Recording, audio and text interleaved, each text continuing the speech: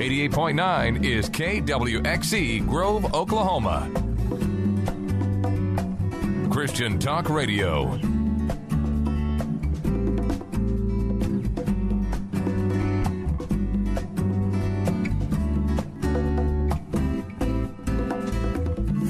Hello, this is Sharon Hoskins in Studio B with Janie Ratzliff. We want to thank you for joining us today for the Proverbs 31:30 Woman to Woman show. Well, Janie, today our topic is encourage without wounding. Now, ouch. Yes, I think we can all relate to this topic on one end of it or the other. Amen. We have we've either been that person that has offended with the best intentions of trying to encourage, or we have been wounded by someone who has had an attempt to try to encourage us. They may have had a good heart. They may have had the best of intent, but the Lord tells us to be prepared.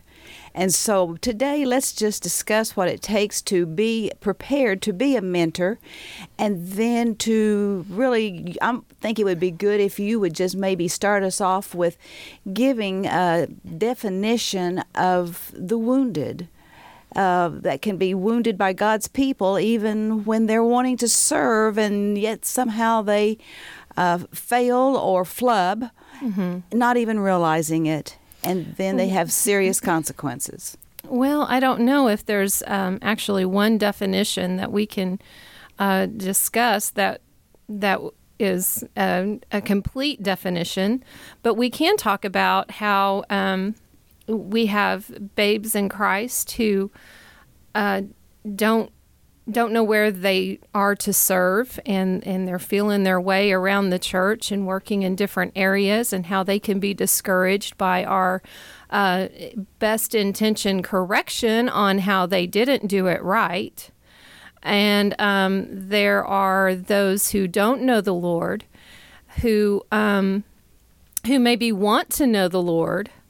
They come to church, so we assume they know the Lord, and we tell them that they're not dressed right, or we look at them with condemning eyes, or we want to tell them how to be a Christian, how Christianity works, and those sorts of things. So we have a wide variety. You also have those that are in ministry who are accused and hurt by those they try to minister to, because we look at ministers and pastors and teachers with different kind of eyes. We look at them as if they are perfect, and they're not human, and they should be above. Yes, they should be above reproach, but they still deal with the flesh. They still battle that just as we do. And we probably right now should just give a slight not interpretation, but explanation of the word flesh. For some people, flesh would think my skin. And yet we know that the scriptures teach us that flesh is really the evidence of selfishness in our life that we were born with because of the great little scene in the Garden of Eden and Adam and Eve being passed down. And so our flesh can be our selfishness, whether it's selfish ambition, we want to be self-righteous. It may be something more of a tearjerker where you've got bitterness and woundedness and anger and shame that can't be talked about, and guilt that drives them day and night to where they never feel or believe that they are accepted in the beloved. Right. And so why don't we start off today with maybe just a couple of scriptures, because we are the scripture girls, right? Yeah, and there's no words that we can share from our mouths that will bring life, that will bring you hope, but Scripture does. Because it is life, and it is God's love letter, and it is God in printed page. And we thank and praise Him for that. I was drawn this week to knowing that my confidence has to be secure. In Isaiah, it tells us that in quietness and confidence shall be your strength. And then it says, and then you would not. You went back down to Egypt and started looking for the iron chariots. So how important, pardon me, it is to be in quietness and confidence. And so Psalms 139:23 says, search and know my heart. Well, God knows everything about our heart. But as he searches our heart, he reveals to us what's needing to change or lacking in our heart. What we've got hidden in the corner in the darkness. That's right, in that closet where we've got the key and we've thrown away the key. Yeah. And then he says, test my thoughts. And I was commenting to you today that it was necessary this week to kind of drain the brain. I love that. There were just so many things that were accumulating. And having listened to scientists, I guess you can never think too much as far as the capacity for the brain and what it is to hold, but you can certainly fill it with junk that is going to cause it some problems. We don't really realize that every thought that we have has an emotion. And an emotion actually is composed of matter. I'm not going to get into Einstein's theory because I couldn't explain it if I wanted to. But I do know the concept of it. And so emotions can literally hold space as molecules in your body. And that can cause us some physical ailments, yes, and poor thinking, and put us into a bondage of pain. And poor thinking makes poor decisions, and the wrong thinking also then does not program the conscience, because the conscience must be programmed through the Word of God if it's going to function for us correctly. And sometime this month it would be neat to get in and really do a more detailed study on the different kinds of the conscience that we can have. It's very, very informative in how if our conscience is working right as a radar system, then when it goes beep, that says, I just said something, thought something, did something that is not pleasing to the Father God. And then I right then and there can confess and correct it. And then my conscience is clear and I haven't compiled that gunk as molecules in my brain that needs to be drained. Or if I keep holding on to them, then they go find themselves in some place of the body to hibernate and then cause us physical problems. And there's a neat verse in 3 John, and that's not 1 John 3. I keep going to saying 1 John 3. This is 3 John, one little page. And it says, I wish that you prosper in all things and in health as your soul prospers. And you look at that verse and people go, oh, wow, yes, this tells me that I can have good health. Well, the condition that I see is, how is my soul prospering? That's going to have a direct relation on my health and my ability to prosper in all things. And the soul can be broken down as what's in your mind, your will, and your emotions. And so many of the people that we want to encourage today, we need to let them know that we're going to be looking at some of the soul issues that can bog us down. And then for the mentor that has caused offenses without knowing it, we want to just say, hey, mentors, here's some things that we've tried and we personally have messed up on. So we know that we're speaking to you from life about these. Yeah. And one area that we have to look to is making sure that we're not using ourself as a plumb line. Yes, good point. In using ourselves as the plumb line, we are saying, if you don't do Christianity this way, and if you don't grow up the way I grew up, and if you don't, follow these steps A, B, C, and D, then you need to go back to see if you're saved, or you need to go back and see where you went wrong in your relationship. And so when we use ourselves as the guideline for Christianity, then that's the first step in our mess up of encouragement.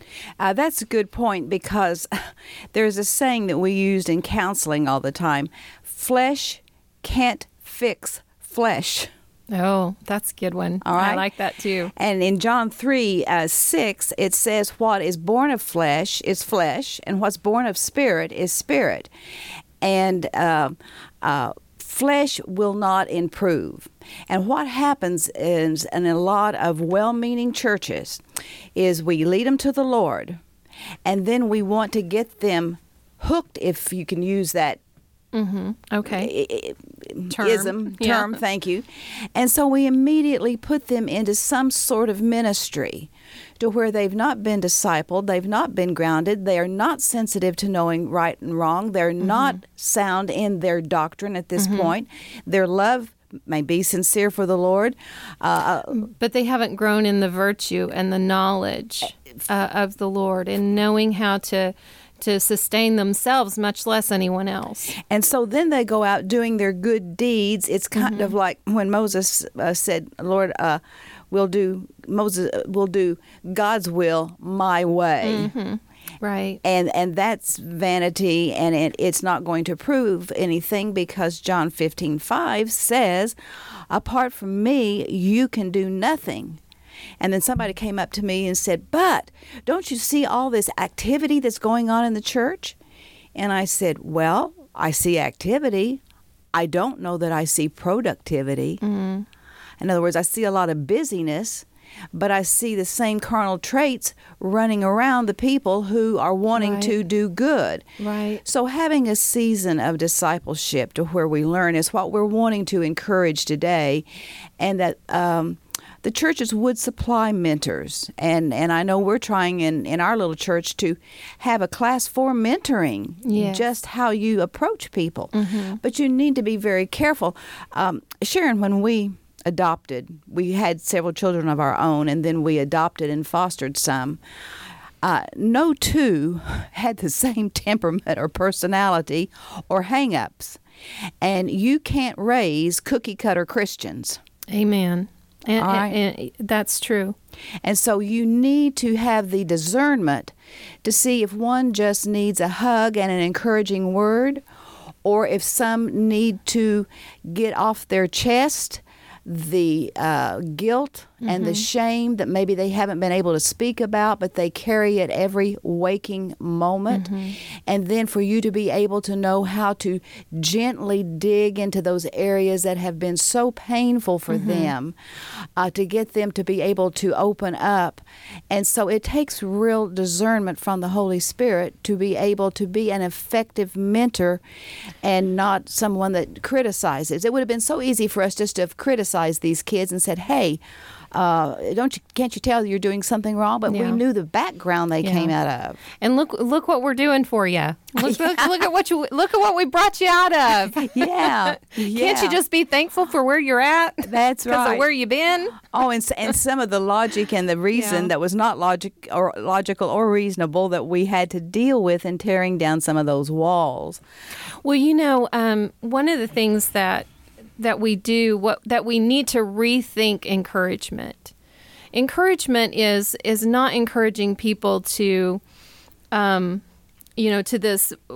this ultimate goal of, this perfect Christian relationship with the Lord. And it's 10 miles away, or, what I'm saying. What we need to learn to do is encourage people to take that next step. That's right. And love them and encourage them to take one little baby step at a time. And that takes time. Yes. It takes energy. Yes. It takes discernment. It takes prayer. It takes loving people beyond what you can comprehend or understand.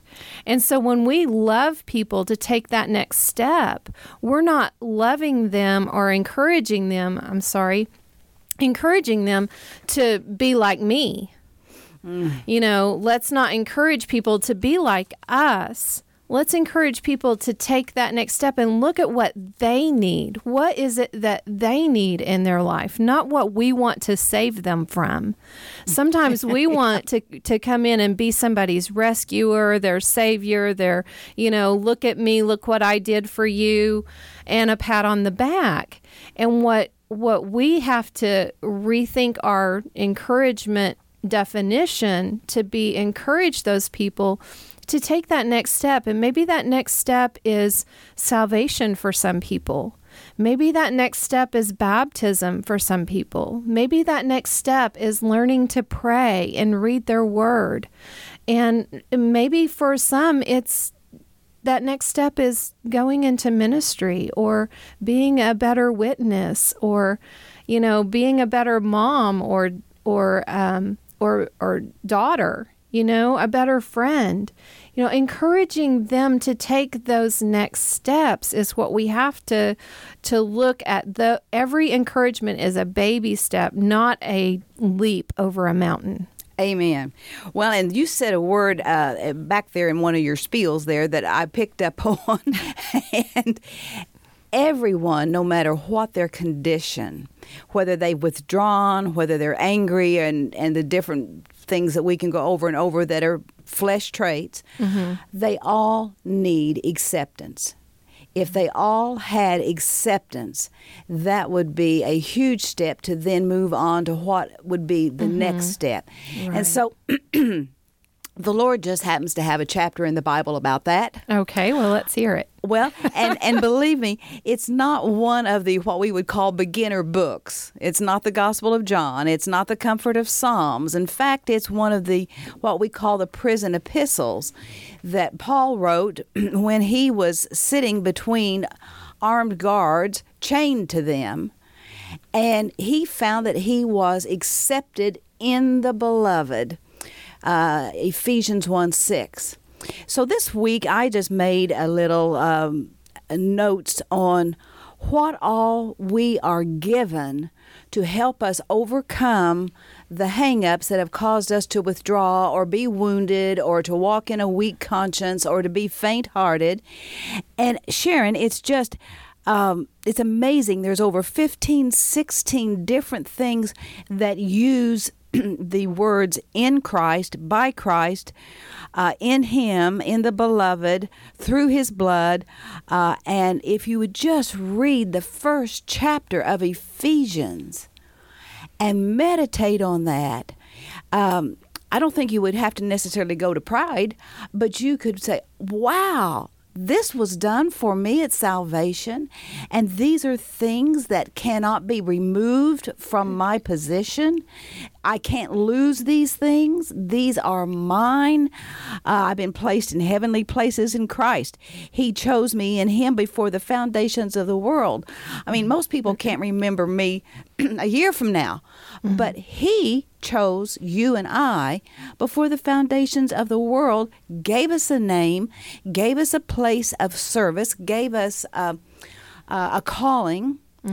And then when we start to look at somebody who happens to be the God of all the universes, and if anybody wants to wonder about His greatness, get on the YouTube and go look up about the stars. I have watched by Lou Giglio and others. Is that the God of Wonders? Well, that's one of them. Okay. That's one of them. But I was watching another one last night, and I've been a Christian 65 years, and I sat in wonder after looking at that star video of the God that we have been privileged to serve. Now, not only privileged to serve, but He picked you and I out. 2 little grains on the sand of the sea, of the ocean. And He said, they're mine.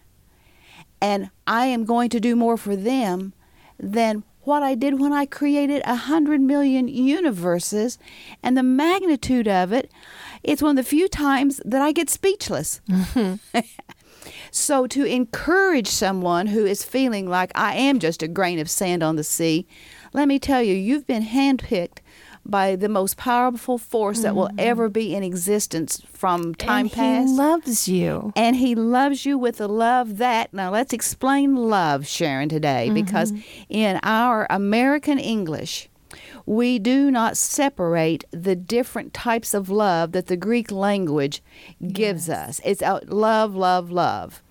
And I'm going to break into my story right here and give you an illustration on this. All right, I'm going to jump from one point to another. Love.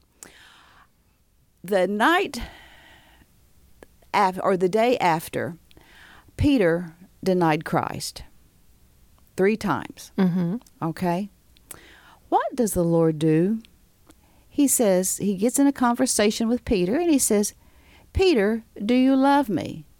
Now stop and think how Peter must have been feeling. Yes. He just denied his God. He went out and wept bitterly. He's the one that says, I'll never deny you. I'll die for you. Well, I think there was probably some emotions and some unlearned sound doctrine as he needed to learn. And to learn and see the life of Christ that he was living with. And so the Lord says, well, Peter, feed my sheep. Do you love me, Peter? Well, feed my sheep. Oh, Lord, you know I love you. Well, Peter, he asks again, Peter, do you really love me? Oh, Lord, you know I love you. Well, tend my sheep. Then the 3rd time the Lord says, do you love me? And Peter got grieved. And he said, Lord, you know I love you. But now here is the mystery.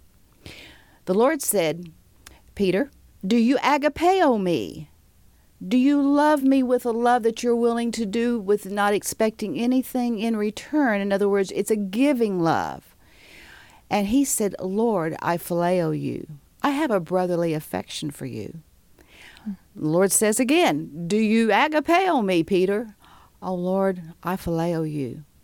The 3rd time, the Lord met Peter where he was and said, well, Peter, do you even phileo me? And that's when Peter was grieved because he knew that he lacked what the Lord had already given him. But graciously, he still ordained Peter in ministry. Peter, then go feed my sheep. Go feed my lambs. Now, isn't that a neat story? Because you don't see that when you just read John 21. By the way, if somebody wants to go read that, it's all in John 21. But you just see love, love, love, and you equate it with your form of love. And our form of love is confusing. We have so many forms. And some of them cannot be entitled to have that word attached to them because, well, love is not really what we're feeling. No, we're feeling anything from lust to affection to selfish need. And so then if we try to counsel someone or mentor someone from that lack, then we're giving them vanity.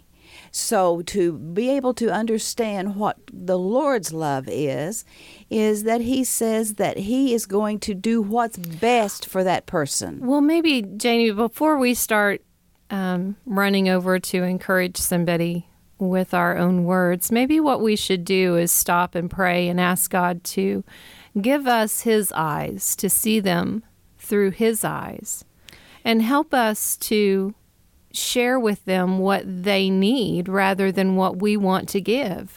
Because many times I think we look at people and we think we know exactly what they need, and we have not a clue. And we don't have a clue. One of the safest prayers, well, it's safe, it's dangerous, but it's safe, is to pray, Father God, give me the eyes of your Son as he hung on the cross, dying for mankind. Now, here he is experiencing the pain of sin for the entire world from beginning to end of mankind.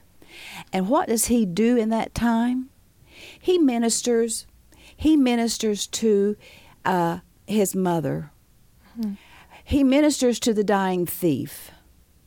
So in the greatest agony, that agapeo love was... And he forgives. And he was forgiving as he was dying and paying the sin debt. That's love. The cross is the greatest manifestation of love to the faint-hearted and to the weak in conscience. And so we need to be sensitive as to how we are going to minister that. And then you said we need to pray before we try to help, and that is essential. And Moses said in Exodus, if your presence doesn't go with me, I'm not moving, because it would be futile.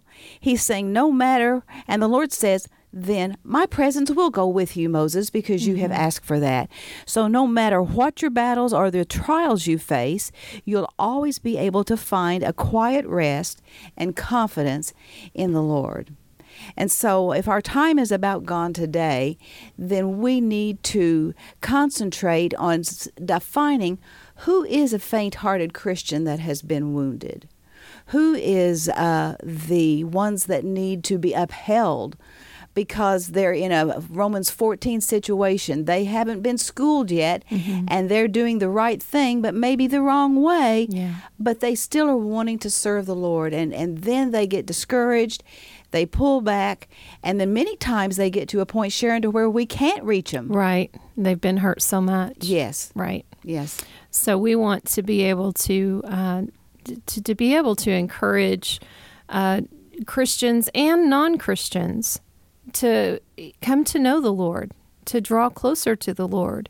And we do that through Scripture. We do that with His guidance, in His presence being with us, through His love, none of our own. And so allowing us to see the reasons why we encourage by wounding, our best intentions, we're wounding people, is because we maybe jumped the gun. We got ahead of God. We got this idea in our head, and we go, "Oh, God spoke to me, and I'm going to run and go do it." I've done that before. I have wounded people with my words, Janie. I've not always been the best communicator, and I have hurt people with words of what I thought was encouragement. Yes, but I'm going to encourage you as we close off the air today to tell you I've also seen you go up to people and just love them. You know that they have an empty tank, and it's not, "Hi, how you doing?" It is outstretched arms with gentle eyes, embracing someone, and just holding them. Now, not everybody likes a hug, but very few people will refuse true love. And true love can be sensed and felt because it is Christ in you. And Sharon, I cannot contain in this vessel all of God's love. Yeah. And so it's got to spill over. If it's in there and I'm walking by the Spirit and I'm looking to Him, then it's got to spill over. And I wish we had time to even tell a couple of stories of people who have seen the love and softened. Yes. And the heart's changed, and the faces changed, the countenance changed. Yeah. Well, maybe what we can do, Janie, is continue our topic next week and just talking about how we can continue to grow in this area of our lives as believers, as Christians, and learning different aspects of encouragement without wounding. And when we have wound, what to do then.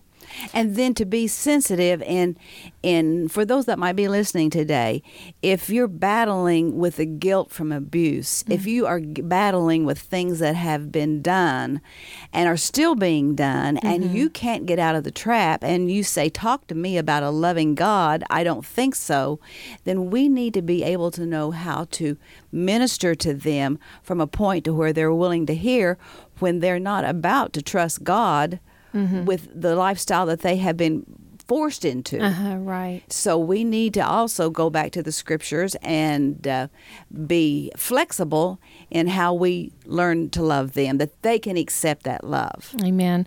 Well, Janie, we are completely out of time now, and I just want to let you know that if you were unable to listen to this entire broadcast, you can catch it at Proverbs3130ministry.com, and you can listen. Click on the little black line that says play, and you can listen again and hear the whole thing, pause, and go again anytime you want. So we will hope to see you next week, and until then, have a blessed one.